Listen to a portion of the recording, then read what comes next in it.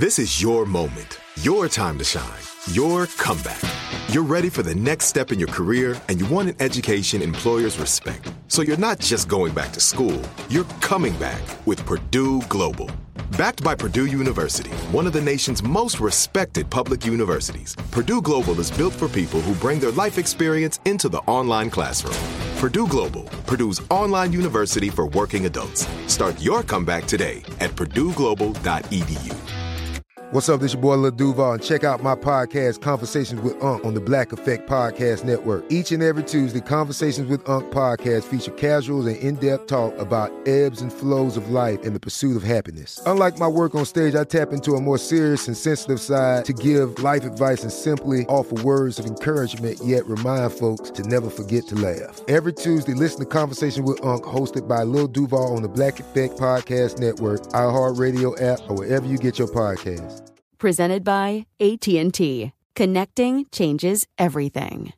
Enjoy all your favorite sports like never before at BetMGM. Signing up and playing is so easy. Simply sign up using code Buckeye and receive up to $1,500 back in bonus bets if you don't win your first bet. When you register with BetMGM, you can get instant access to a variety of parlay selection features, live betting options, and the best daily promotions in the business. And with BetMGM at your fingertips, every play and every game matter more than ever. Place your moneyline, prop, and parlay bets with the king of sportsbooks today. Sign up using code Buckeye and receive up to $1,500 back in bonus bets if you don't win your first bet. That's right, up to $1,500. Again, sign up using code Buckeye and receive up to $1,500 back in bonus bets if you don't win your first bet. BetMGM and GameSense remind you to play responsibly. 21 plus and present in Ohio. Subject to eligibility requirements. Rewards are non-withdrawable bonus bets that expire in 7 days. Gambling problem? Call 1-800-GAMBLER in partnership with MGM Northfield Park. That's 1-800-GAMBLER.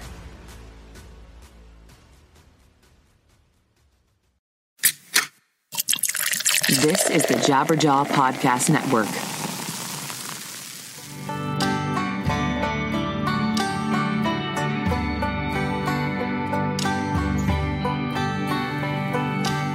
Hello, hello, hello. How are you doing today? I'm doing well. Thank you very much for listening to this awesome podcast. Well, I define it as awesome. I'm your host, Ray Harkins. You were listening to 100 Words or Less, the podcast. And the longer this show goes on, the more I realize that the name of the show is very confusing. And I apologize. I still get questions to this day. Like, what's 100 words or less? I don't really get that. Is that a really short podcast?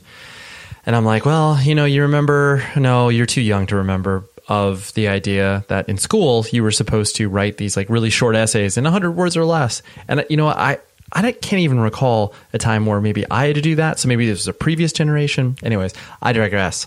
But happy July 4th. Hopefully you are being safe and not blowing off your hand with any sort of half sticks of dynamite or anything like that. Even though, I'll be honest, I love doing that. Not blowing off my hand, but, igniting half sticks of dynamite. And, celebrating the independence and freedom that we have here in the country, and also reflect on where we're going as a country, which I know many of you, and myself included, are terrified. And there's so many times where I'm thinking about, man, maybe I need to pull up stakes and go somewhere else that is more akin to what I feel like this country should be doing. And I think the biggest thing is vote this November. Okay, that is the most important thing that you can do. So please do that. But you're not tuning in for political opinions, right? You are tuning in like you're tuning on some dial. I always find that weird when I say that, but you are listening to this show because you want to hear independent discussions about music. Independent discussions? How about dependent discussions on independent music? Wow, I'm just all over the place this morning.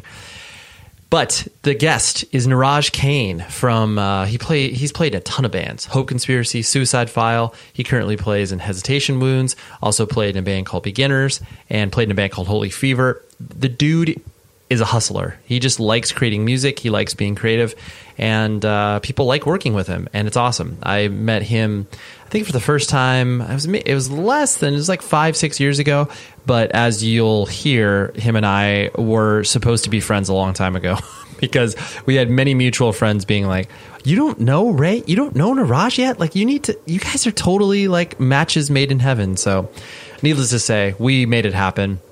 And we hung out before this as well. So, yeah, it was a great conversation. But what is also great, talk about a transition, right? Great is band merch, right? You probably have some band merch, but you need to go to rockabilia.com and use the code PCJabberjaw to get you 15% off your first order.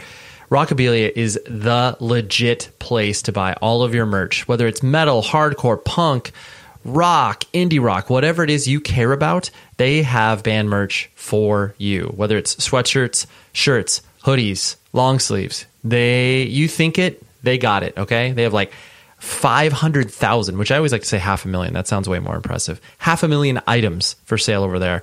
And you need to go see. Like, they have so much cool stuff. They sent me an NXS t-shirt a while ago, and I love it. I wear it very, very often. And I've ordered other stuff from them in the past, like Mastodon shirts. I think I ordered a Rise Against shirt at one point. They know what they're doing. And I love their support of this show. So I can't thank them enough for it. PC Jabberjaw, 15% off. If you are sick and tired of hearing me talk about this, that's because you need to order a piece of merch. Okay. Just go ahead and do that. And I'm on vacation. Hi, I'm in Hawaii. Yeah, this is rad. I love Hawaii. It's very nice. We stay at a place that's about 20 minutes outside Honolulu, do all the touristy stuff. There's some good vegan spots out here, do some hiking. You know, it's really fun stuff. So, but I promise I will be releasing an episode next week. That's really good. And yeah, but anyways, Niraj, just a great guy and just a great conversation about politically charged hardcore, life in Chicago, so much great stuff. So here is Niraj, and I will talk to you after the episode is over. Okay, please stick around. Don't just like bail the moment that we were saying goodbye, because there's always some nice nuggets at the end of the show. So here we go.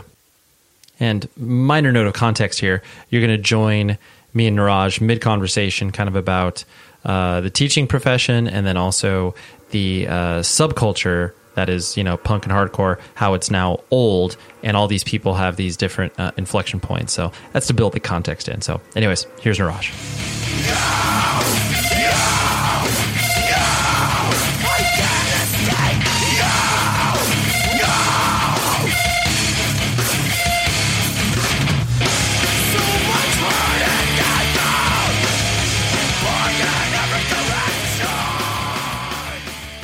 It's weird when you have, like, now that this subculture is obviously like matured, to where you are like, the seeds that were planted in the early 80s have now reaped it to where it's like, we're like responsible adults, like doing stuff in the real world that have experience with the subculture, and it reflects back in so many ways where people who are like, kids that walk in thinking like, oh dude, I'm cool, I know about this thing. You're like, yeah, like I did that thing too. Yeah. Exactly. Or it's like, or I guess it's kind of similar where it's just like, I'm sure like, people that are whatever, 10-ish years older than us who are like, existed in the early 80s punk scene in LA or New York and are like, like, oh yeah, I was like into like the Subhumans and Dead Kennedys. And you're kind of like, that's cool. Like I didn't see those guys because they were, they were not touring by the time that I was born. Exactly. But like they try to get that connection. Yeah. It's very interesting of how that works. I mean, those bands are still relevant to some of these kids, Right. And you look at these generations, like, right. Even when my bands were active, it's like, and I consider generations by high school years. Absolutely. Like, so four. Right.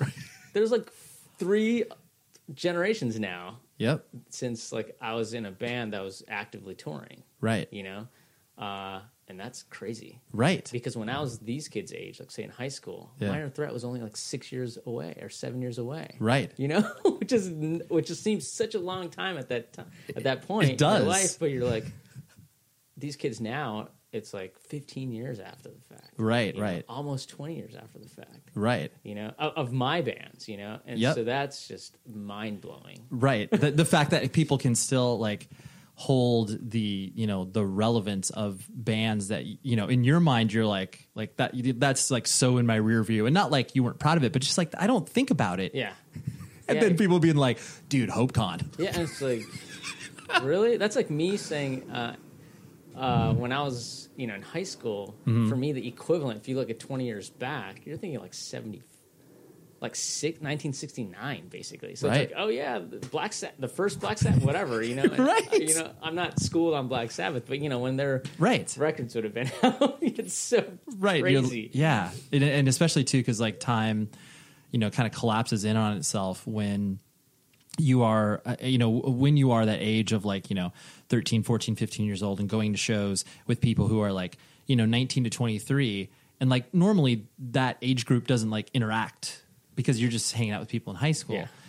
But then you view those people as like infinitely older than you.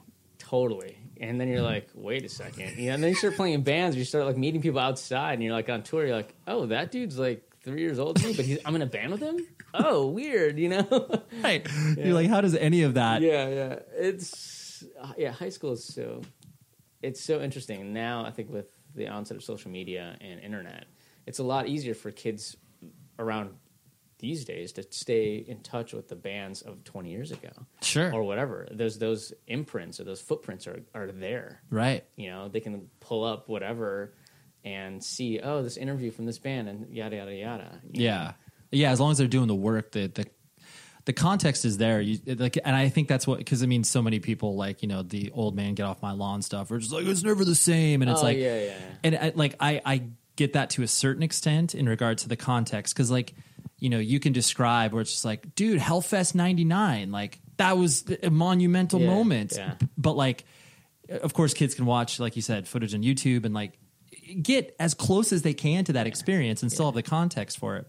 But that's where the work has to go in, as opposed to like combing the thank you lists. Oh yeah. No, you know? Definitely. Yeah. I mean, that's where it's like everything's handed to kids. Sure. You know, and I don't want to sound like exactly the old man having this conversation about the kids these days, you know, but I think it's a lot easier. Yeah. You know, and in a ways it's envious at times where you're like, oh, these kids have access to so much stuff. Right. But also it's like, for me, the nostalgia of like looking through the thank you list of a record and being like, oh, I want to check that band out. Yeah. Or buying a record because the t-shirt in the record store looked fucking cool. Yeah, art was sick, right. Yeah, when the Cro-Mags record, I was like, what the fuck? That is awesome. And like coming from an Indian background, that was a deity that I knew about. And I was like, this is on the cover of a Cro-Mags record? Yeah. Fuck yes.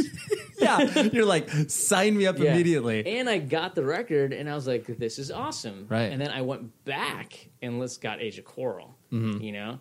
And I was like, this is even better. Right. You know?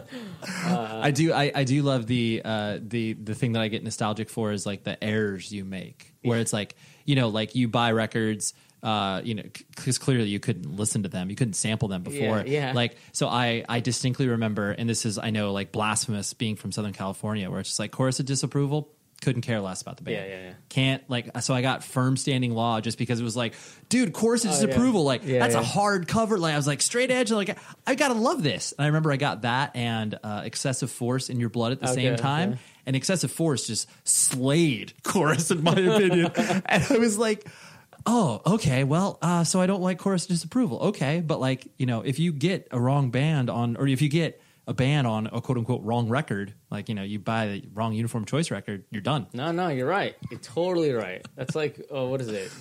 DOIS's Fire and Ice or whatever. Oh, you're like, oh no, what did I buy? You know, totally. You don't know what is that. I think that happened to me with the Descendants. Oh, okay. I got Hallraker. Oh, right. That record, and I was like, oh, this isn't bad. But then the record that for me was defining, it's still one of the records that I define my youth with, one of the top 10 records I'd say, is Live Age. Great representation. One of the best live records of all time. Totally. And it is seared into my memory because that's what I know Descendants as. Right. Then I bought Hellraker and I was like, there's some clunkers on this one. Totally. You know? You're like, oh, so they distilled their set list down to just all killer, no filler. Yeah. And you're same thing happened with the Bad Brains about Quickness, but the record was awesome. Yes. And then I was like, oh, I'm going to go back and listen. And then I was like, oh, shit, this is awesome. Right. Yeah. Yeah, it works both ways, where it's just like, you can make those errors, but then you can make it's like, I see what this is. And that's what happened with Best Wishes. That record's awesome. And I know, like, some people are like, what? I'm like, no, you're like, incredible. No, yeah. And then I go back and Age of Coral, I'm like, oh, even better. Oh, this, oh, wow, I didn't think you could you could improve on this. So I was trying to reflect on the first time that we actually like interacted and met, because we've existed in the same circles forever. And so I was like, I think really the first time we were interacting was when we were talking with Holy Fever, where it was like we were emailing with one another. Yes. And it like, I mean, I'm sure people said the same thing about myself as the same thing that they said about, like, you don't know Niraj? Like, you guys should have already been friends. I'm like, no, I know. We just haven't. Yeah. Same thing. It's like, what, you guys, same circles for years. That happens so much. It's so many people that I still asked about. I'm like, I've never met that person. I know, I've heard their name for about 10 years now. I've still never met that person. Totally. And I want to. Right. You know, but, like the reputation precedes them in a positive way, where you're just like, eventually you'll get around to it. It just hasn't happened, you know. It's like, right. But there is that, I mean, to that notion, that's something that is incredibly, I guess, comforting, where like you can not have met this person, but like through all of the cosigns and endorses from friends of friends, you're like, because there was no time whatsoever where you and I just like immediately dove into like, oh yeah, we already know each other. Yeah, exactly. And I think that only happens within, I mean, this is maybe my ignorance, but I think it only happens in a subculture like ours. I agree. You know, where it's like hardcore punk, you have this connection. You know, my wife is completely removed from that. Right. So she's not involved in that. But she gets it, but she's like, you know, she kind of always gives me this look where it's like, all right, I get it, you hardcore dudes, and you're, you know, you're seeing whatever, you guys know everybody, you know. Right. But I think it's, you know, she sees that, oh yeah, wow, you know, yeah, I have friends in Europe, I have friends in here, you know, and everyone's like, how, you know, and even people who are in my circles who aren't part of that scene, right, you know, are just like, how do you, you know, yeah, how do you know all these people, you know? And so I'm like, some of them I've never met in person, but I can go, or even people that you don't talk to on a regular. Yep. You can see them 5 years later and pick up right where you left off immediately. You know, immediately. It's not a deal, right? You know, but you might not be so always in contact where you're like, oh hey, what's up, dude? Yeah, what's yeah. Going on? You spend like 3 minutes catching up, and then you're just like, hanging out. Let's go. Yeah, right. I'm gonna go watch Quicksand right now. Let's do this. Yeah. I do think that notion, especially of the, you know, getting. Like whatever, you go to a random city where you don't know anybody, but someone is like, oh yeah, like meet my friend here at this good vegan place, this record store, whatever, and then you immediately are just like injected into that person's experience, that scene, and it's just like, that's not normal. It's not normal, because my wife and I started taking like actual vacations. Right. I'd never been on vacation. I was always with a band. Yeah, you were on tour, which is not a vacation. And so we went on vacation, and I think right now we just got back about a month and a half ago from Portugal and Morocco. And I went just as a tourist with my wife, and it was awesome because we stayed at fucking killer hotels. Sure. But then you're still like, oh, do I know anybody here? Yeah. Is someone promoter here? Blah, blah, blah.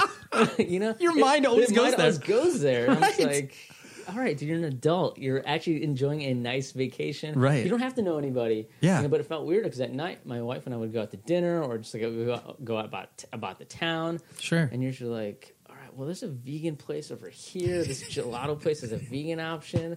I'm still doing that. My wife is so awesome and just humoring me about it, you know, because she's not vegetarian, you know, vegan, but she's so cool with just being like, yeah, hey, there's a vegetarian place here. So she helps me with that. So right. But yeah, you still revert back to where do the kids hang out? Right. You know? It's like, dude, you're not a kid anymore, man. I'm 40 years old. Yeah. Doesn't matter. Once a hardcore punk kid, you're like, you're always going to view yourself as that. Even as you get, I always, you know, reflect on just like the description of just like, I just feel like a kid making adult like decisions. Yeah. I just had my birthday, and I'm just like, God, man, I am technically old. Right. You know, but, you don't see yourself that way. No. And I think it's because of the subculture we come from. Mm-hmm. We have that privilege of looking at ourselves in a different way. Yeah. You know, that many people might have, you know, a midlife crisis. I mean, don't get me wrong, I've definitely had a midlife crisis. Well, of course, yeah, you always have your peaks and valleys, But in the grand scheme of things, you know, I feel like I'm really lucky to have experienced stuff I've experienced, you know. Yeah. Even though sometimes you're like, God, my life, you know, I'm in my 40s. I'm just so disorganized. What am I doing? You know, I still don't have a career that I really love, you know, whatever, you know. Yeah. There's all those things, but there's definitely the positive side of that too, where it's just like, you always feel connected to youth, and not like in a high school football player. Exactly. I'm talking about my game winning touchdown for 40 years after it happened. I mean, there are people like that. There are. And I always try to check myself where I was like, I don't want to be back in the day, we did this and did that. And that happens with every generation. No matter it does. What. Like, I'm sure when my bands or when I started playing in hardcore bands, the generation above me was like, who are these bands? Yeah. Like, they don't sound like what we did back in the day. No, they sound terrible. I've been guilty of that with current stuff, where it's of course. But then you got to check yourself and be like, you know what? You might not connect to it because of the context, but that there's a kid, high school kid or a kid in their 20s, whatever, connecting to this music like you connected to something else, and you got to give those kids props, the bands for doing what they're doing still, and then the kids for doing what they're doing still. Totally. Because it's not at that point, I just always, like you said, you check yourself. And I think the statement that I always go back to where it's just like, oh, that's not for me. Yeah. It's not meant for me. Like, and not from like, it's not meant for me. It's like below me. No, exactly. Exactly. It's like, it sucks to say, and it's really hard for me to grapple with. Sure. But it's the fact, like, I want to go to a show and like someone's garage and just see that band fucking slay. In front of nobody, in front of like 12 people, but they played their hearts out. Totally. I just can't do that. Right. I mean, you've already had plenty of those experiences where it's like, now I feel like it's time for those younger kids to really feel that. I mean, I could go there, but it's not going to be the same experience for me. No. I'll feel a little bit removed, when the kid who's just like going through those angsty times in high school and, just not trying to be able to find themselves or where they belong and what group do they belong in, and just the dealing with adolescence. Sure. And the kids are in. When I say adolescence for hardcore kids, you're talking about up till 25, 26, right. Yeah. Peter Pan syndrome. Yeah. We're just like, I don't know where I belong. I'm into this politics. I'm vegan straight edge. I'm whatever. It's like there's a lot of soul searching going on. Absolutely. There, and it's definitely a contextual thing for someone who's my age or your age. Yeah. No, absolutely. Were you now kind of reflecting on you yourself? Were you born and raised in Chicago, or where did you come up? I was actually born in Detroit, Michigan. Okay. On 10 Mile Road. So, 8 Mile, 2 miles away. Yeah, Taylor, Michigan. I was born there. My parents lived there for about a year. My father was an architect. Okay. And couldn't really find work in Detroit.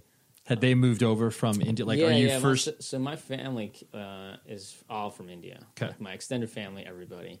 And my parents were the first of the families to immigrate to the United States. So you're a first generation American? First generation American, yeah. Got it. My father came here in 71 or 70, and my mom came in 72. Got it.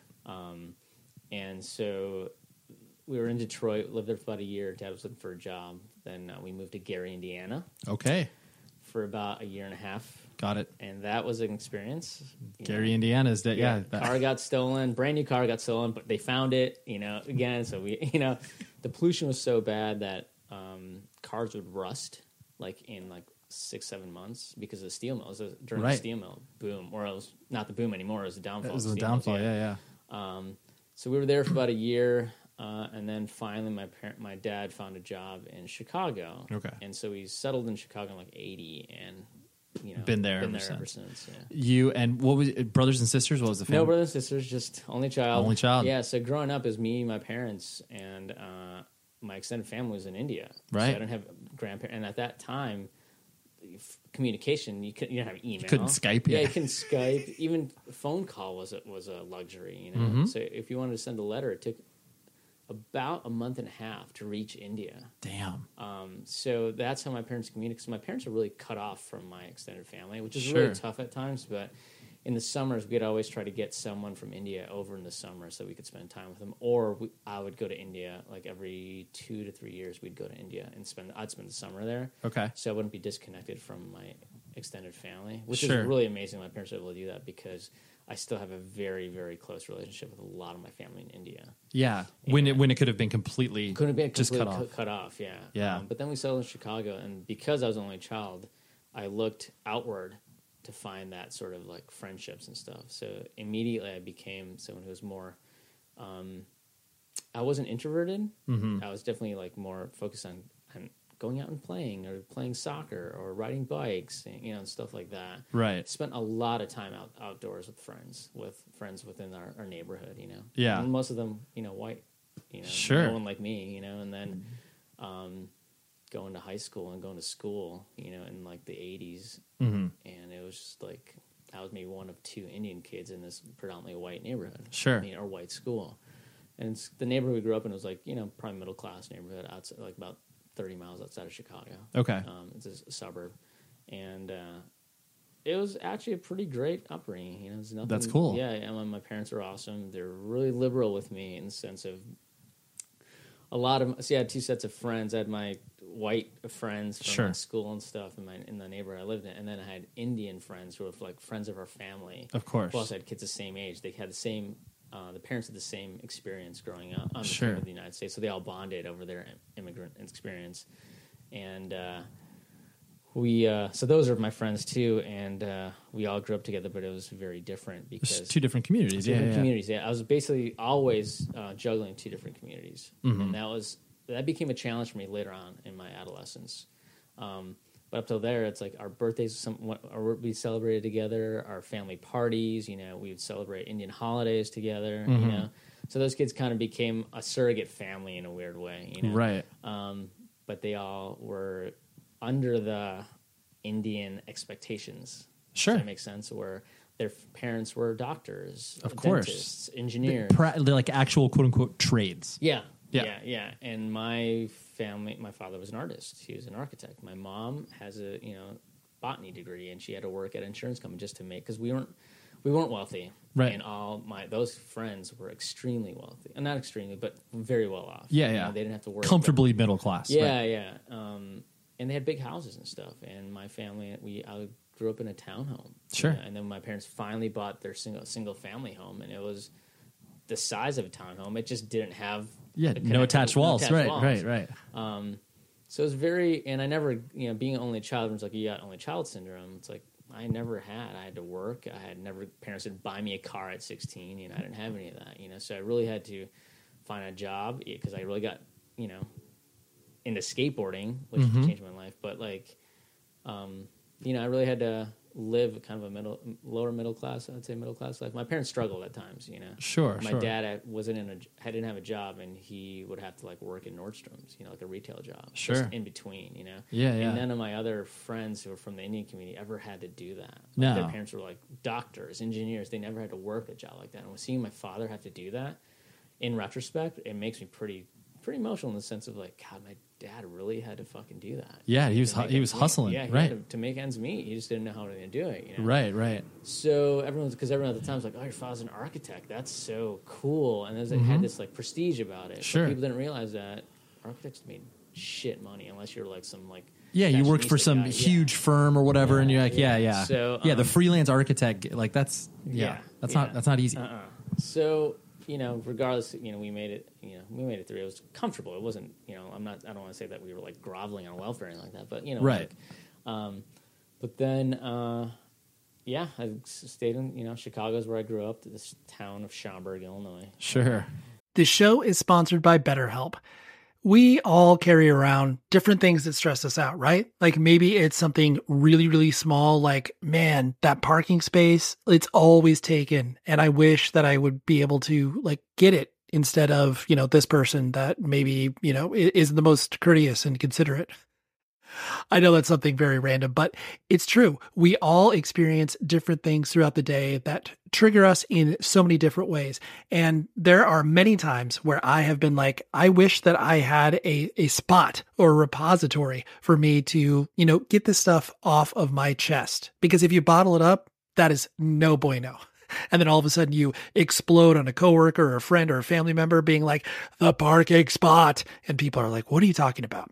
That is where therapy comes in. And I love working with BetterHelp because I'm a huge advocate for therapy, broadly speaking. So if you're thinking of starting therapy, please give BetterHelp a try. It is so easy because it's entirely online. It's designed to be convenient, flexible, and suited to your schedule. All you do is fill out a brief questionnaire, and then you get matched with a licensed therapist. And if you are not vibing with the therapist for any reason, you can switch it out at no additional charge. Get things off of your chest with BetterHelp. So visit betterhelp.com/Ray today to get 10% off of your first month. That's betterhelp.com/Ray. Enjoy all your favorite sports like never before at BetMGM. Signing up and playing is so easy. Simply sign up using code Buckeye and receive up to $1,500 back in bonus bets if you don't win your first bet. When you register with BetMGM, you can get instant access to a variety of parlay selection features, live betting options, and the best daily promotions in the business. And with BetMGM at your fingertips, every play and every game matter more than ever. Place your moneyline, prop, and parlay bets with the king of sportsbooks today. Sign up using code Buckeye and receive up to $1,500 back in bonus bets if you don't win your first bet. That's right, up to $1,500. Again, sign up using code Buckeye and receive up to $1,500 back in bonus bets if you don't win your first bet. BetMGM and GameSense remind you to play responsibly. 21 plus and present in Ohio. Subject to eligibility requirements. Rewards are non-withdrawable bonus bets that expire in 7 days. Gambling problem? Call 1-800-GAMBLER in partnership with MGM Northfield Park. That's 1-800-GAMBLER. This is it. Your moment. This is your time to make your comeback with Purdue Global. When you come back with a Purdue Global degree, you create opportunity for yourself, your family, and your future. It's a degree you can be proud of, a degree that employers will trust and respect. Purdue Global offers working adults like you over 175 flexible degree programs to meet your specific career goals. These include associate, bachelor's, master's, and doctoral degrees and certificates. Purdue Global degree programs range from nursing to business to communication and more. Whatever your interest, we have the degree that will move you forward. You have the knowledge, you have the experience. Now it's time to get credit for the work you've done and earn the recognition you deserve with Purdue Global, Purdue's online university for working adults. You know you're worth it. We do too. So don't wait another second to get the degree that will take your career to the next level. Start your comeback today at purdueglobal.edu. And did everyone just completely mispronounce your name for the longest time? Oh yeah, it's awful. Yeah, Niraj. Yeah. It was like waiting for it. It was just like, God damn it. Yeah. And actually, my last name is, everyone says Kane, but my last name is Kane. Oh, okay. But my father just never corrected anybody because it was such a nightmare, you know? Sure. And I was like, you know, so it's like, and my first name is Niraj, but actually it's pronounced Niraj. Yeah, and so like this is going to be news to anybody who's listening to this. I love this. I love this. So my wife is like, "Why do you have everyone call you Niraj all the time?" I'm like, "That's just the way that I've had it for so many years because I just didn't correct people." Yeah, that'd be amazing. Like right now, you're making a hard line. You're just like, "All right, as of this day, you're calling me this." Well, I mean, that happened to. He's going to kill me if I say this, but you know, Ben Race Trader. Yeah, of course. So I'm really close to those guys. We grew up in the scene together, right? Yep. So Money, singer from Race Trader, everyone knew him as Manny. For Manny, a long time, yeah. Right? Manny from Race Trader. Manny. He's like, no, my name's Money. Money. Yeah, and I was like, wait, what? You know? And at that time, I felt like I could come out right now. You know, follow his lead. And I was like, fuck it. Yeah, it's okay. Yeah, it's okay. Yeah. But like the guys from who are close, like the guys from HopeCon and stuff, and Suicide File, they all know my real name. You know? So right. But it's funny that I go by. You know, so I do go by Niraj Kane. Yeah, because that's just the name I've had since, you know, growing up in school. Everyone called me that, so I just left it. And we still don't correct people on Kane. It's just Kane. Yeah. But my wife, now that we got married, she's like, I don't want to use Kane. I want the proper pronunciation. So what my wife and I did, this might be a little side caveat. It's fine. She didn't want anything to do with her last name. Okay.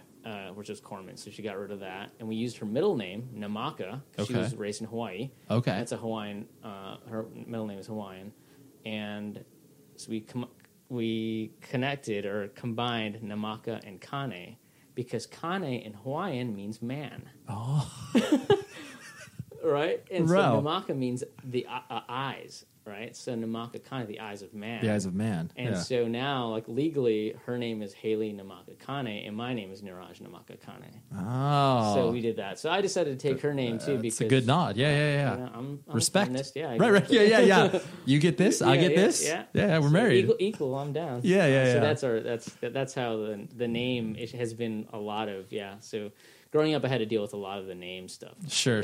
But I mean, it's cool of your experience of. not feeling, I mean, noticing that you're like, yes, clearly I am the only, Indian minority in your ecosystem, but that it wasn't, oppressive in ways where it's just like, oh yeah, like leave that kid in the corner. Like, no, not at all. Which is rad. I mean, growing up was pretty good. I think I experienced more racism, I would say, like outright when I was a kid in elementary school. Yeah. More so than anything. Because kids don't know what to do with that. And that was from older kids. Okay. Like kids that kids. obviously should know better. Yeah, should know better. They just like pick on you. And there was times where I struggled with that. Like I know in day camp, I remember I had these kids who just call me out constantly and just like, where I'd go home. I'd run away. Yeah. I'd run away from the day camp. Like, and I'd walk like 2 miles just to go home. It's like 10-year-old kid who just doesn't want to be there. And my parents would get a phone call like, "What? Where is he at?" I'm just like, "Oh, he's home." Yeah. I'm like, I just can't deal with this shit. It was like it got pretty bad at times. And then there's no one I could talk to about it. Sure. It's just my parents. They got it, but they're just like, "What can we do?" Yeah, And then we're gonna call these parents. We'd go to like summer school. They'd go for my freshman year. It was kind of bad too. And then my parents would have to go to the principal and be like, "Yo, this shit's happening. You guys don't." It was like, "Well, we talked to the kid, talked to his parents, whatever." Yeah. It wasn't until that it happened. I remember spring. It was a summer before I became a freshman in high school. Mm-hmm. I was already into skating and stuff a little bit. Got into punk a little bit. Right. And I remember there were like these like BMX kids. They're just like, fucking blah blah blah, and just pretty out like not. I think they were like kind of wannabe, like skater. Not even skater. They were wannabe like BMXers. BMXers, right? yeah. And they were like really, but they were more like the surf bros. Even though we don't have surfing in California. Yeah, still. In Chicago. Right. But they were really brutal at times, and to the point where I had no one to defend me, So I was like, fuck. It wasn't until freshman year where I became friends with all the skinheads and the punks who were just like, all right, talk shit, motherfucker. Yeah. And then, like, we got his back. And then all the guys I was with, all the people I was hanging out with had my back. Yeah. Including like skinheads were just like, we're going to fuck these dudes up if they do, Yeah. And that brought me into this like subculture that was just like I found my tribe in a way. It's like even though they're so different than my Indian upbringing, this is where I belong. Yeah. And skateboarding was definitely the fucking thing that got me into it. Yeah. I will credit it's the key that unlocks it. Right. I will credit skateboarding more than anything, and for me to get into the punk and hardcore and all that stuff. That's incredible. And what were you like raised vegetarian, and what was the kind of like religious component of you being raised? So my family is actually Brahmin. Okay. If you look at the caste system in India, because Brahmin, the highest class, the priests usually. Okay. And then you got merchant, warrior, and then the untouchables or whatever, that nonsense, So the caste system is obviously stupid and ridiculous, but right. It's an ancient system. It's been there for thousands, 1,000 years, if not more. Yep. And my parents, when they left India, it was still pretty observed. Pretty heavy, yeah. Like my parents are both Brahmins. They married each other. Sure. You do not move and move up and down. Nope. My mom's cousin married someone from a lower caste, and her parents almost disowned her. Wow. And she ran off with this guy, and also because it was a not planned marriage. Sure. My parents knew each other for 8 days before they got married. Right. So it was like, you could call it an arranged marriage. I mean, both of my parents had the option to say no. Sure. But that's just how it was done. Yeah. And so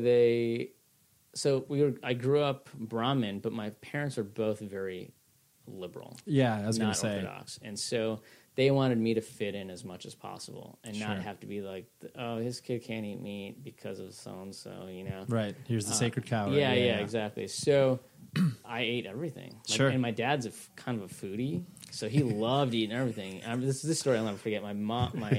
It was my mom's first day in the United States, and my dad had already been here for 9 months or to a year, and he was like, I'm going to take you to a traditional American meal. And it was a hamburger, fries, and a shake. Oh, my mom had never eaten meat in her life. Oh, my gosh. Right? And a beef in that. Right. She ate it and just threw up. And my mom's like, I will never forget that day. I thought, what have I walked into with this guy, Totally. Just poisoned myself. Yeah. And then my parents, so I grew up eating meat. My parents would barbecue, and a lot of our Indian friends we're also not strict about it. Sure. So when I was in school, I was able to, eat with my friends, hot dogs and hamburgers and tacos and all that stuff. And sure. It was awesome. So right. in that regards, my family was religious, but not religious, right? Not oppressively, not like this is what you have to do. And Hinduism is in its. My parents are Hindus, so Hinduism in and of itself isn't a very restrictive philosophy. You know? Right. It's more of a philosophy than it is a religion. You know, Western civilization puts it in as a religion. Sure. You see it in religion courses or history. You know, but technically, Hinduism, Buddhism is a philosophy. Yeah, you can be someone who follows Judaism and also follow Hinduism or Buddhism. You know, sure. There's not if you're a Christian, the exclusivity, exclusivity. Right? You know, if you don't accept Jesus Christ, you're going to hell. right. Hinduism, Buddhism is it's like a philosophy. It's just chill, man. Way that you live your life. Yeah. So I never had any sort of like.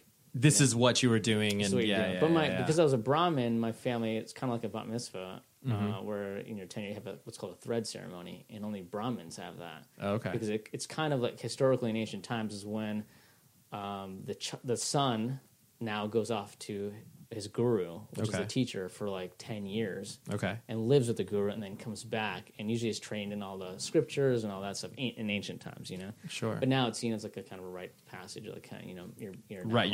Now you're growing up and doing this. Okay, got it. So my parents did do that in India. Okay, for me, for you, at 10, Sure. But then overall, they weren't too. Impressive. That you need to be doing this. So like you mentioned, you know, skateboarding was kind of your segue into getting exposed to independent culture and subculture, and like, you know, in high school and that. And so as you started to navigate that, kind of how you were talking about how you lived in these different communities, and then now you had this third community kind of coming into play. Yeah. Was it, did your parents react? Like, I mean, like you said, they were liberal, and I'm sure they were like, oh, I'm glad Niraj has found like somewhat cool people to hang out with. I mean, not cool, but like, like we kind of trust this happening. Was that another kind of challenge for you to kind of figure out which one exactly you fit in? Or was it like, the other communities are less important now? As I got older, I started drifting away from the Indian community. Sure. Just because the expectations started really getting to me. Sure. You know, I didn't know what I wanted to do. Yeah. You know, I got into skateboarding and I thought, this is awesome. And then I got into hang out with like all the Breakfast Club kids, if you will. You know what I'm saying? The totally. Misfits. Yep. Everybody, you know. Metalheads, the punks, skins, anybody's into weird stuff, the go new over wave, there. Everyone's into the new wave, you know, all that stuff. And we're all together, you know. Sure. And they kind of like, I just gravitated towards that more because we were like into music, we were different. I always wanted to be different because I knew all the Indian kids were going to become engineers, doctors, go to the best universities, really study. And I was an awful student in high school, which is unheard of for an Indian kid. Sure. You know, my parents were so upset. Sure. You're like, why everybody else isn't experiencing this? Yeah. I mean, I tested well. I was in like, all the whatever classes, advanced classes, but I just didn't care. Yeah. You're like, I'm not applying myself. Yeah, I didn't do my homework. I didn't do anything. And everyone's like, why are you here? And all these like other kids I remember within the classes were this like, they were like these smart kids, right? And they're like, "Why are you in here?" Yeah, and I tested well, and I was always the one who get like a C. Yeah, I'd barely pass. Right. And I was like, I was just skateboarding. Sure, going to shows. Your priorities were different. Once I started going to shows, I was like, this is different. Seeing like punk bands and hardcore bands and really getting involved in that scene. Nothing else really mattered. Totally, it consumes you because I think a lot. I mean, I think why so many people identify with your statement is just the fact that it's like once you get exposed to this world that exists, sort of in secret, in parallel to how everything else that's happening, and you're just like, dude, all the answers are over here. Yeah.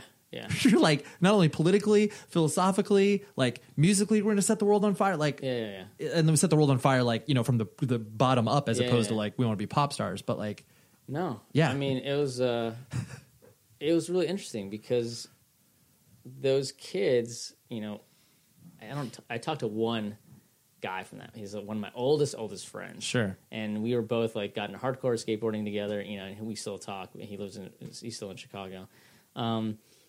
But it was the thing that really got me going. Sure. Into experiencing how to play music. I had taken guitar lessons when I was 10, and the instructor told my parents, like, you guys are wasting your money. Yeah, his kids, because he just doesn't practice, and I Totally. didn't practice, I just wanted to go play soccer or go skateboard, whatever, ride bikes. Because you're getting scales and you're like, what is this? Yeah, I didn't want to learn This Land Is Your Land or Green Sleeves, whatever that. I don't know if that's the name of the song, but it's like, yeah. I was like, fuck, this is stupid. It sucks, yeah. And I also didn't know what music I wanted to play, because course. I wasn't really into music at 10. Right. I grew up listening to the music that was in my household when growing up was Indian classical music or country music. Sure. And my parents identified with country music because it's told a story like Indian music. So Sure. I grew up with that, and I loved it. Like, right, here's a narrative, and here's what's happening. His narrative, yeah. So it's like it's really odd because people are like, you grew up with country music and Indian classical music, and so they still are big influences on me. Totally. And I like country music, and people are like, not like the Kenny Chesney stuff, Right, like that, not pop country. Yeah. But like I think it's still valid. I think it's a really good form of storytelling. Sure. And just a very heartfelt, genuine music style. And Indian classical music was the same way. It was like you're really a master of your craft. Sure. Applying the same principles. Yeah. So, but I wasn't into music. Sure. I mean, I never thought that I'd want to be a musician.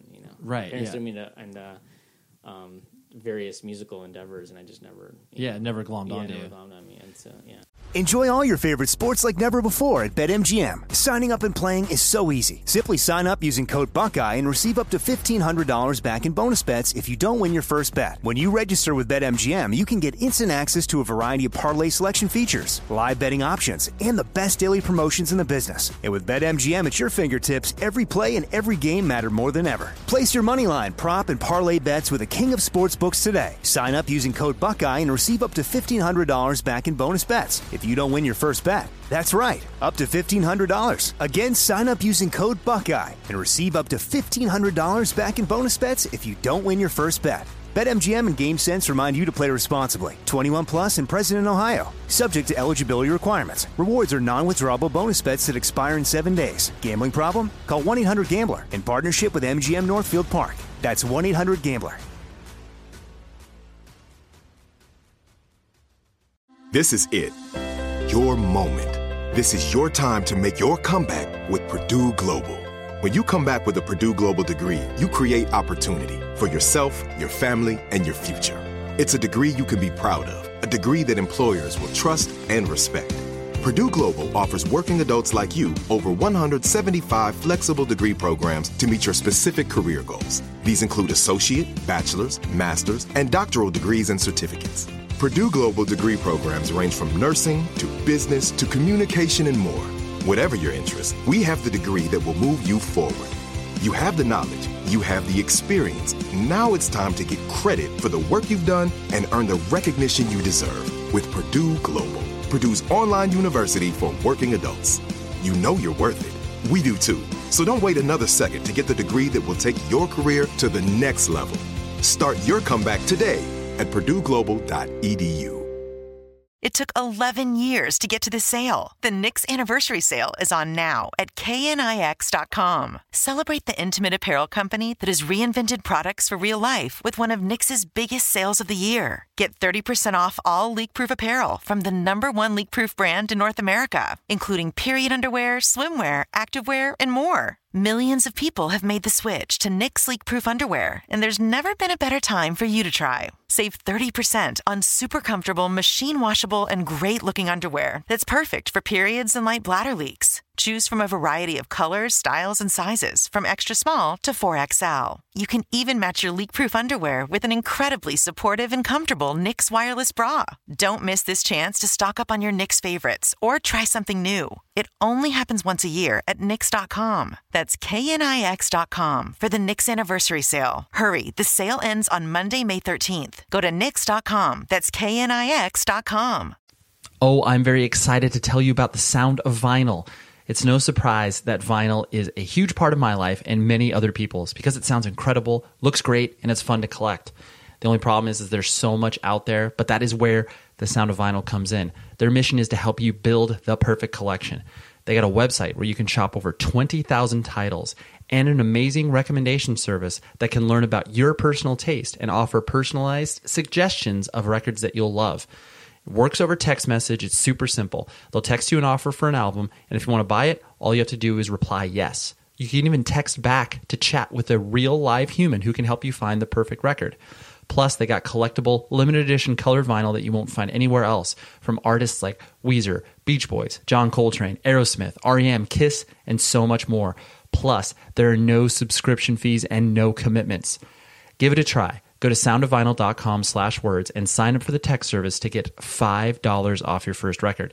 Again, that is soundofvinyl.com/words for $5 off your first record. I cannot tell you how cool this service is. I've bought multiple records from there. I got the Smashing Pumpkins Siamese Dream reissue on double LP. It's beautiful. I got the Killers Hot Fuss record. Basically, this is the perfect service for people who are just starting their collection or people like myself who have over 1,000 copies. Well, not 1,000 copies, but 1,000 pieces of vinyl. And I'm trying to fill some holes. So soundofvinyl.com/words. I love this service and so will you. Okay? Now on with the show. And so then, as you start to go to shows and start to experience that the visceral culture, two things about the Chicago scene that always really was inspiring in many ways. I mean, every scene kind of had its own facets of like different sounding bands and stuff. So Chicago wasn't unique from that perspective. Yeah. But it always seemed like bands from that area were always very politically charged. Yeah. Like there was always, and granted, yes, of course, you can argue that because of the city and what it was and what it is, it's going to seep in every facet. Yeah. But it just always was like, wow, like Chicago is always like, even bands, whatever. It's like, Alkaline Trio, bands that are like, you can't really point to as being like, oh, they're a political band. It's just like, there's undercurrents in there. Yeah. And so when did that kind of wash over you that you were in the middle of this and being like, oh, wow, like there is a lot of radical politics that are being discussed. I mean, when I got to Boston, I think a lot of people, especially within the Suicide File camp, which is ironic, would just be like, "Oh yeah, you're straight edge is political." Because I was on the.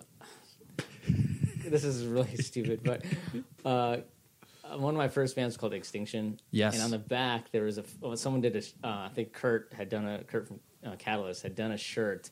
And on the back, it was like me playing guitar, and it says "Straight Edge is political." Oh, so all the guys in Boston would just be like, "Yo, dude, straight edge is political." I'm just like, "Shut up, like, shut up, bro, shut up." That's so amazing. And they still they're sure straight edge political. Yeah, but for me, it was political. Totally. I grew up. It wasn't about like fucking beating the shit out of the dude next to you, or like you know who's like male posturing, alpha male posturing. Mm-hmm. It was about politics. Totally. Removing yourself from a system. I'd say even early on, like listening to the Cro-Mags, those songs are political. Absolutely. It's like, I mean, the delivery is in a different way, right. But it's like, but just not and realizing that Chicago was political is really interesting. I don't know how it got to that where every band I did had political leanings. And Absolutely. also because of, I think that's just what I thought hardcore and punk was. That's true. Like it's the kind of like they have to be connected. Yeah, I didn't realize that you could be a punk band, hardcore band, and not have a message. That's true.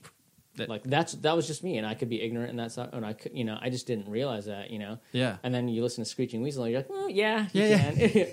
And totally. I love Screeching Weasel. They're like one of the first bands I was into, Totally. But they're just thinking about like being punk and being happy and skateboarding, right? Whatever. Yeah.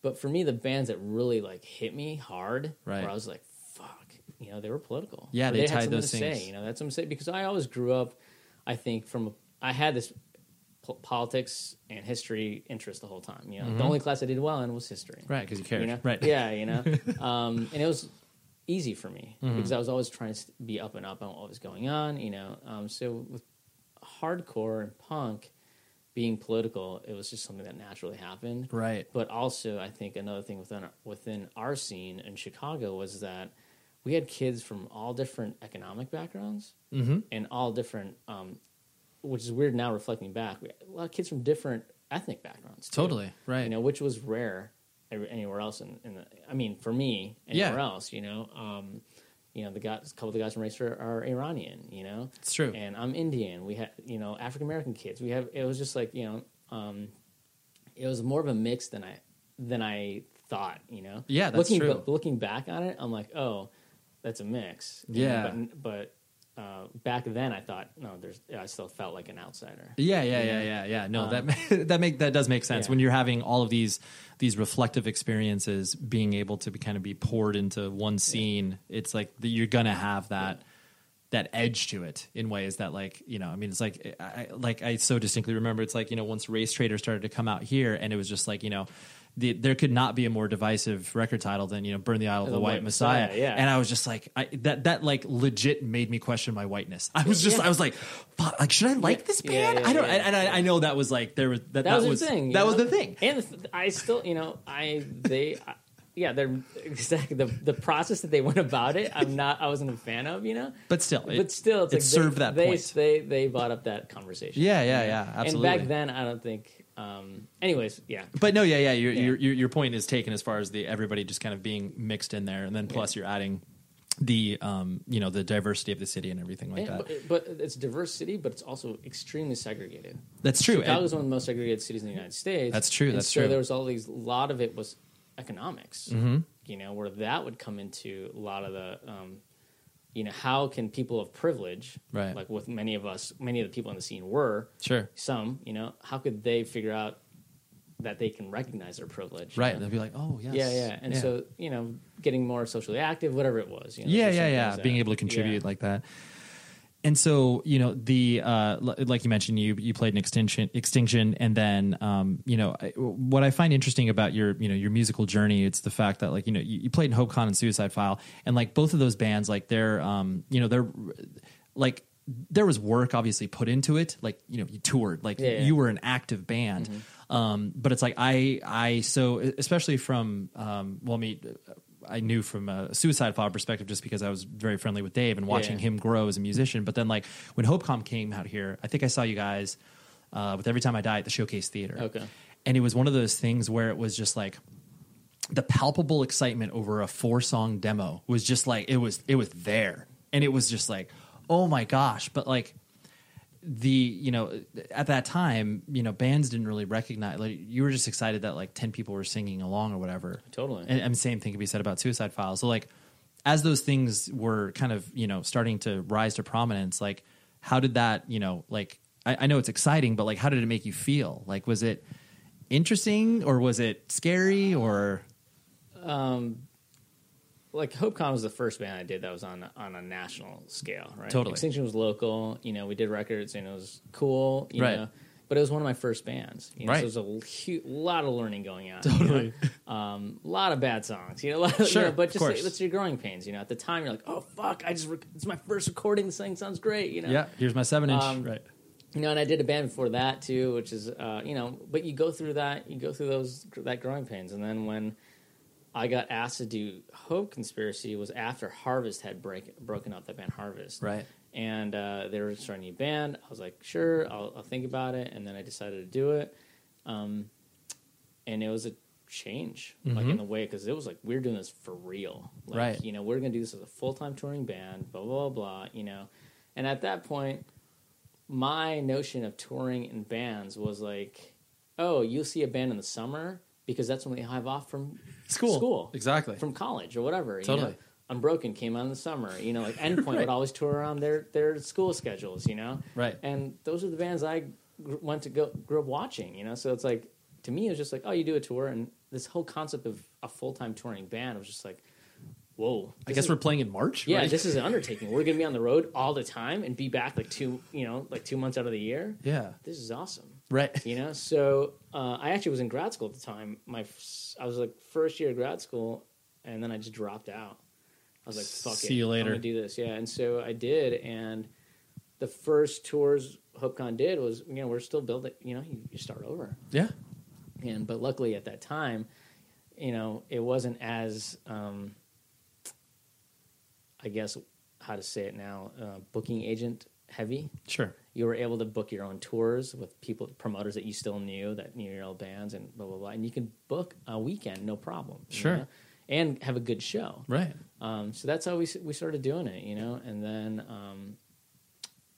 then we just, it was interesting for that band because I think right away there was like a buzz a little bit. And I think handling it the way I just was like psyched that anyone was paying attention. Anyone was paying attention. Yeah. Like I remember I'll never forget, this was our first tour with Converge, and we played the Showcase Sure. in Corona. Yeah. And we played there, and it was like an awesome show. We had a great time, and I get done playing, and Adi Moran comes up to me, and him and I had met years prior, but didn't really know each other. Yeah. And he comes up to me after, he's like, dude, that was fucking awesome. Yeah. I'm like, thanks, man. He's like, you guys remind me of my brother's band. Yeah. And I'm like, who's that? And he's like, Unbroken. I'm like, Right, what?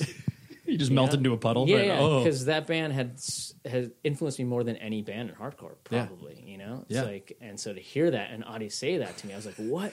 And then we played San Diego, and I met Rob again, and then now like they're like family. Yeah, like the three of us are really close. But it's like how the Hope Conspiracy brought me closer to a lot of people. Right, that I never realized I would have. So it built a lot of friendships and a lot of networks, and it's the band that definitely like opened those doors up. Yeah, absolutely. But also, I was able to really harness a different playing style and writing style with the guy. We just meshed, clicked. Really, yeah. Well, and that's what I do like how you illustrated that. You didn't say it in these terms, but like the especially at that juncture of music and that time frame. Bands, you could build anticipation or hype or whatever you want to call it, but like it has to be delivered like in spades, where it's musically, where it's just like a band, whatever. It's like Killswitch Engage when they came out with their demo, everyone was just like, Jesus, like this, I can't even believe this. And it's like same thing with the HopeCon demo, where it's just like it needs to like people can be like check it out because of its X Harvest or whatever, but like it actually needs to deliver musically, and then like that's what HopeCon and Suicide File did, where it was just like, like we're more confident now, like as song crafters. But for me too, even though you're playing hardcore and it is a genre that's a lot of derivatives of other bands, other influences, stuff. But for me, it's always been you got to push the envelope. You got to push it. You got to do something different to really stand out with all the other bands. It's true. And it was sort of a competition. Of course. I got competitive with it. Where it's like. I pushed myself to really. And I'm not like a fucking shredder. No, I'm not like but guitar player. You recognize the fact that it's like, you can just like simply recreate what you have before, and like that's fine. But there was that fire. How can you push it to the next level? What can you do that no one else is doing? Sure. And so I always racked with Suicide File is something where I was like, okay, how can we do this? And Jared and I remember Jared Alexander was at school in Boston. And he's like, let's do like a skate punk band. I'm like, yeah, fuck yeah, skate punk band, let's do this. Right. And he's from California. He's in Death by Stereo. I'm like, this is the dude to totally do a skate punk band with. Yep. We started writing, and it just turned out to sound more like kind of rock and roll-ish. All right. And I was like, oh, let's just do this. Let's explore this. Yeah. And then so we wrote that record on the demo, and then the EP, and someone was like, hey, have you check out this band, The Bronx? And I was like, don't. You're like, crap. We used to get compared to them all the time because I think both our records came out at the same time. That's it's true. Just they had more promotion, more hype, or whatever, and we were more of like in this underground in the scene. Yeah. But then that kind of set the tone for okay, now I got to kick it even further, right? And these guys are like this or whatever, but I want to really push it, and I try to do that with most of the stuff that I do. Yeah. And HopeCon was definitely the first band where I was able to like really spread your wings. Yeah, also because of it was well received. I can be like, okay, what I'm doing is good. Yeah. You felt confident in presenting the product, so to speak. Exactly. But the kind of on the I wouldn't say the flip side of it, but you like clearly there was business with the band, deciding record labels and getting offers and stuff like that. You, and correct me if I'm wrong, you don't seem like you care about it, but you would rather not deal with it, or you. Yeah, no, you're right. Okay. You're very right. I'm the worst business person. Okay, got it. So that was always usually handled by someone else. Sure. And I just didn't know. Even to this day, like, someone's like, why don't you reach out to so-and-so? I'm just like, well, I don't know if they like me anymore. I don't know if they're going to like my stuff. I'm very, very reserved when it comes to that. Right. And so it's really hard for me to do that. And people are like, why don't you advocate yourself? Why don't you, like, promote yourself? And I'm like the worst self-promoter. Got it. Like, so that like tours or dealing with labels and stuff like that was always handled by someone else. Yeah, the music business. You were just like, because I like it because everybody needs to fill a role in a band. Yeah. And if you're sitting there being like, oh, I'm not a very good business person, but I'm going to like put my fingerprints all over this. And it's just like, well, no, like, how about you, and not like, how about you stay in your lane, but like, if you want to dedicate yourself to like, being an inventive guitar player, like do that, you know, it's like not everybody, it's the too many Chiefs and not enough Indians or whatever, where it's like, you got to have, everybody has to work in tandem with one another. Yeah. Otherwise, I was lucky enough that there was someone that filled that role in every band. Right. Otherwise, I don't think, if it was just me, I don't know where it would go, to be honest. Right. You know, you would have put out a 7-inch. Yeah. Yeah, exactly. I was like, are we stopping a demo here? I mean, that's happening like right now. I'm like, I don't know who to reach out to, with like projects I'm doing right now. Sure. And it's just like, well, I talked to that person like 15 years ago, or I was working with them like 10 years ago, but now they're booking Drake, I can't do that, Yeah. Like literally shit like that. You're like a little different level, right? Because you totally think of stuff where it's like, it's like what we thought. You can talk to someone, and just pick up 5 years later.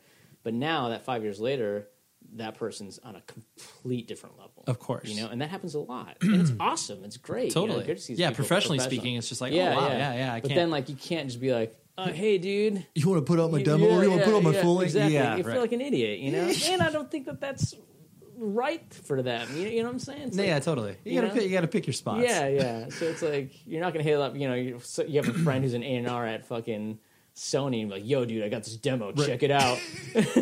Thanks, Raj. Did as you were involved in all of the touring and the grind that happens with that, did you ever feel like tour was overwhelming for you, or a lot of times still. Okay. I mean, I love touring, but I was always the guy on tour that would just be like, I think I'm gonna go home. Okay. You always felt that pull. Yeah, for me, that whole time in my life was really tumultuous emotionally. Dealing with a lot of heartbreak, which it sounds cheesy, but very, very serious relationships that I had collapsed. Sure, because you were gone. No, this is prior to it. Yeah, I mean, me moving to Boston and playing Hope Sisters was literally directly a result of a relationship breaking up. Got it. I was like, I'm getting the fuck out of Chicago. Yeah, see These you later. guys are my vehicle. Let's do this. Got it. And that band was my therapy for the first year, hands down. Right. A lot of stuff I wrote for it. The way I would play live, because I was always someone who's like, I still have stage fright. I still get super nervous. Right. But once the music kicks in, it's like no holds barred. It's over. Yeah. So that's where touring was always this kind of. I loved being on the road. I loved playing shows different rounds. But it sounds like to me that the time you were able to hang out with people and like have those relationships, those relational connections, like that's like that is life giving. But the other 18 hours in the day or whatever, that it's you're like just like sitting around in a car thinking about the same thoughts over and over again. Yeah. And it wasn't until later where you realize that. Mental illness is plays into some of this stuff, for me, where it's like, and that's something that I don't really, openly say, but it's like, you don't realize it till now, where it's like, oh man, if I would have got this help back then, right, it would have been a lot less. I would have had like coping mechanisms and understood exactly. Like instead of being like, I'm in Berlin, I'm freaking out, I'm gonna go home, right, and everyone's like, dude, we have like 3 weeks left, bro. Dude's like, no, you're okay. And the thing is, I had awesome.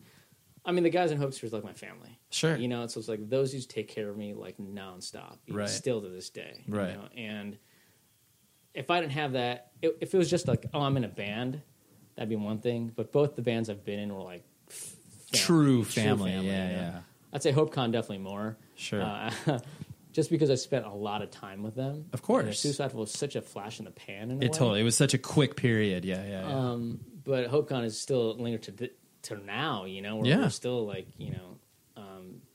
friends and talking about maybe doing stuff, Yeah. But it's that's how touring was for me. Sure. But it was always there was definitely times where I was like, this is fucking great. This is the best. And the first time Suicidal went over, it was a blast. Sure. But I've always had this like, let's go on tour, and then when I get on a tour, I'm just like, Is this what I want? You know? Yeah. I don't know if this is exactly what but I signed up love for. it. I love it. And in the end, what happens is I'll have those ups and downs. Yep. And then eventually, after like the first week, it's like, yeah, you know, you're off and running. Yeah. Two last things I wanted to hit on was the you have you have no shortage of musical ideas. Like you have contributed in so many different fashions to so many different styles of music. You know, from like everything you've done with your recent projects, the beginners and everything like that. All the way back to Extinction and everything. There's people seem to gravitate towards you and wanting to like work together and collaborate. I mean, I hope. But I mean, well, I mean, you the proof is in the work that you've done, So is it like, and I know it's difficult to like reflect upon why people want to like work with you, but I would imagine a lot of it has to do with the fact that like, do you find yourself being like easy to work with, or is it like people are just like, oh, like Niraj is really talented, so we'll deal with his assholeness? No. I think it's more though that I don't like to be I don't like confrontation. Sure. And so I'm not someone who's going to be like, fuck, that idea sucks. Right. But I'll be like, hey, how about we try something else? Or let's twist this a different way. Or here's this idea I have. Why don't you, see what you can do with that, Right. I'll try to be diplomatic about it, And I think for me, all the musical, in most of the musical settings I've been in, it's a group effort. Like HopeCon is 100% group effort. Right. There's not one person writing a song. It is everybody writing a song. Got it. And just because we're family, and that's how it should be, for us. Sure. Suicide Files, same way. Most of us is like all of us writing the song. Right. It's not just one person. Here's the riff. Here's the drum part. There you go.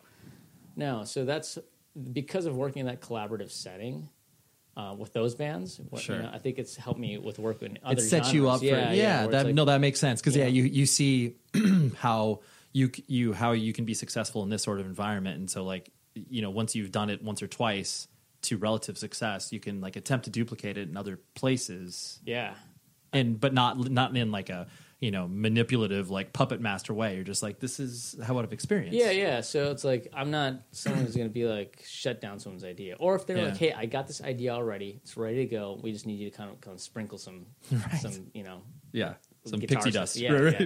I'm like, okay, cool, totally awesome. And that's what I've done with certain other projects. We're like, hey, I'm working with a producer. I got this stuff going. Can you just come in and lay down a track? Right. Totally cool. Yeah, I don't need to have any sort of like master stake in it. Right. Some ego gratification or whatever. The idea that you've existed in this subculture for a long time, and you've watched it ebb and flow, and like you said, you're teaching, and you've been able to. Not anymore. Actually. I know, not anymore. I know you taught for many years, and so I guess like why because you're like we've been saying, like you're an adult now, like you've been an adult for a long time, like. I guess what keeps you engaged and like caring about it? Because I know a lot, like it is work when you get to a certain age to like still stay engaged. Yeah. That's a good question. To some extent, I would say I'm not engaged. Okay. In some ways. Sure. But in some ways I do, because I still like want to check out. I'll still volunteer to try to check out a new band, Of course. that someone tells me about. Right. Not somebody, but I'm not going out and searching for it. Or Yeah. X band put out this record. Everyone's like, yelling, screaming about how awesome it is. I'll be like, I'll dip in. and I'll hear it. And I don't think I give it enough of a chance, to be honest. Sure. But I will say, because of playing with Jeremy and Hesitation Wounds, he's kind of my conduit now to like, oh, hey, this band or that band. Because every time we were together, if we're playing shows or whatever, or like in writing songs, I'll get my kind of new bands, new stuff, what's going on in subculture from him, or some other younger people that I might know. But once in a while you'll see like, oh, Deathwish put out this band, that band, I'll be like, oh, but you still, but I mean, like to your point of what you're saying, like the level of engagement, but you still care, and I think that like that. Oh yeah. Oh, I'm always gonna care about it. Okay. There's no way that I can be like, oh fuck, hardcore, stupid. Turn that off. There's some people that do that, and they do, and they're like part of the scene pretty heavily, and they're just like, no, that's why I did that when I was a kid. Yeah, it's like, that's still, it's not the only thing that defines me, but it's a big part of my character. Sure. Even straight edge, Yep. It's like I'm not straight edge anymore, but it is a big, big part of who I am. Right. And it's like, so me being like, oh, straight edge was when I was a kid. Fuck no. Yeah. It was something that I was straight edge for a long, long time until well into my, adulthood, Sure. And it's something that I still cherish. Right. And same with hardcore. It's like something that no matter what, I can throw on a fucking Bad Brains record and it's going to make me feel awesome. Right. You're still going to feel that feeling. Yeah. You're still going to feel that. Like I'll put on Unbroken Absentee Debate. I'm just like, fuck. Oh, yeah. God, just punch holes through walls. Still gets me. Yeah. And there's still bands that do that. And that kind of, it doesn't happen with other genres. I mean, you still like, oh my God. I mean, I'm a huge Morrissey fan. Not now because he's crazy. Yeah. But still, your point. Yeah. Where you like listen to a band, you're like, this is awesome, but not like it is when you listen to some hardcore bands. Like when one band that I'll still put on once in a while, like every couple years, and the first song, 108. Oh yeah, sure. The first song on Songs of Separation. Yes. Oh my God. Yeah. That song kills me. Totally. And it's like, it was like from the 90s, and people give me shits like, oh, you're still stuck in the 90s. I'm like, that's the era that I was. Yeah. That I grew up in. It's still powerful. It's still visceral. Like there's it's like you're so stuck back in the 90s, 90s hardcore. Everyone has this like negative impression of 90s hardcore. Yeah. And I don't know. I don't know why. I mean, there were some bands was like whatever, but it was a time where a lot of these bands were figuring out who they were musically, what was going on, and there's a lot of politics involved, and some of it was good, some of it whatever, but certain bands you're just like, and that kind of brings me back to the point where it's like, I'll still always be a hardcore kid. I'm playing the music, for other bands that I might be doing. I was like, I want to be in a fucking heavy band right now. Right. And you don't get the same satisfaction in any other music, I mean, you're like, oh man, this song is really good. It's awesome, produced great. It's recorded awesome. But just being a raw, fucking fast, heavy hardcore band, it's good. I think the last band I heard that was really like caught me was that band Gloss. Oh yeah. Yeah, and I was like, who is this band? Totally. They are fucking awesome. Yeah. They are raging. I got that urgency, that urgent energy, and totally. seeing that, you can still, Yeah, you can. If there's bands like that, you can hear exactly. You're just like, okay, like this is not dead. this is not dead and buried, right? Yeah. So I'd still definitely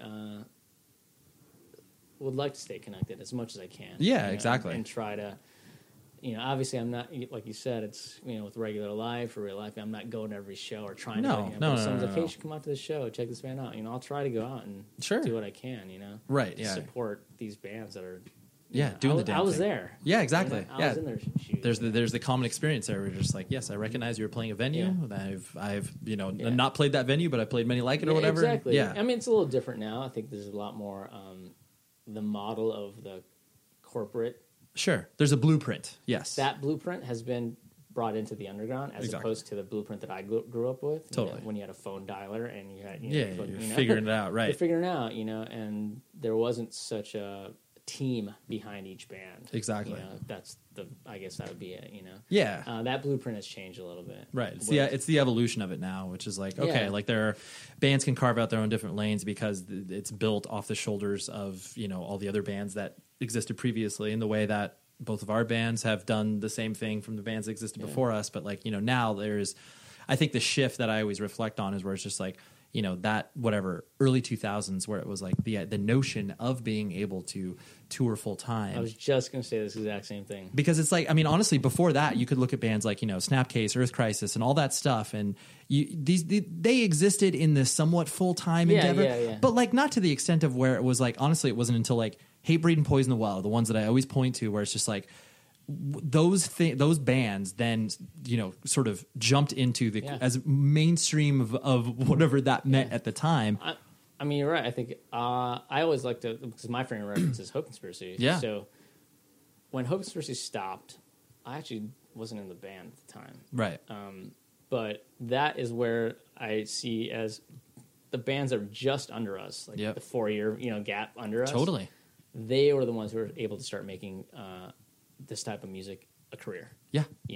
We were, I think, the last cusp of it. Sure. There was the seeds had been planted. But then you have the Converge, which is the anomaly to every of course. Scenario. Yeah. You're always going to have one generational band that's just always going to be like, they're always evolving. They're always getting new fans, and they kill it every time. Totally.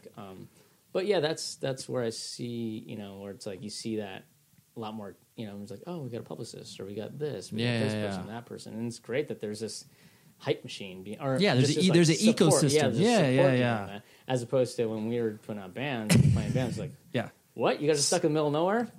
Go figure it out. Sorry, you're left to your own devices. Yeah, exactly.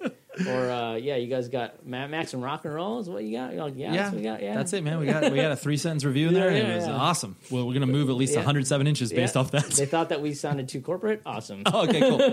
Too slick. Totally get it. We got a barcode. Yeah. Not happening.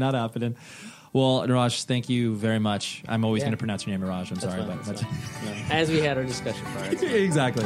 But thank you for doing this, dude. This was super fun. Yeah, thank you. I really appreciate it.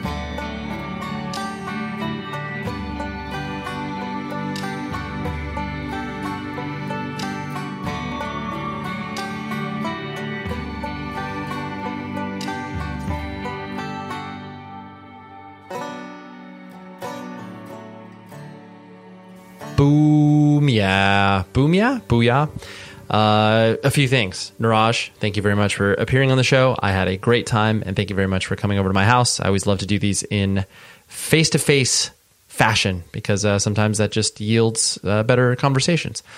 Next week is a non-face-to-face conversation, but a great conversation with Matt Coplin. He was the vocalist for the band Reversal of Man, and now he is a very well-known BMX dude in the industry.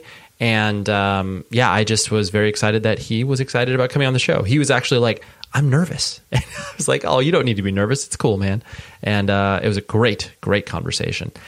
So that's what I got. Well, please be safe. July 4th, all that fun stuff. And hopefully maybe you're vacationing yourself as well. And you're listening to this on some, remote island somewhere. I don't know. But I'm on a remote. Well, not remote. I'm on an island. Anyways, be safe. And I'll talk to you next week. You've been listening to the Jabberjaw Podcast Network. JabberjawMedia.com. Shh.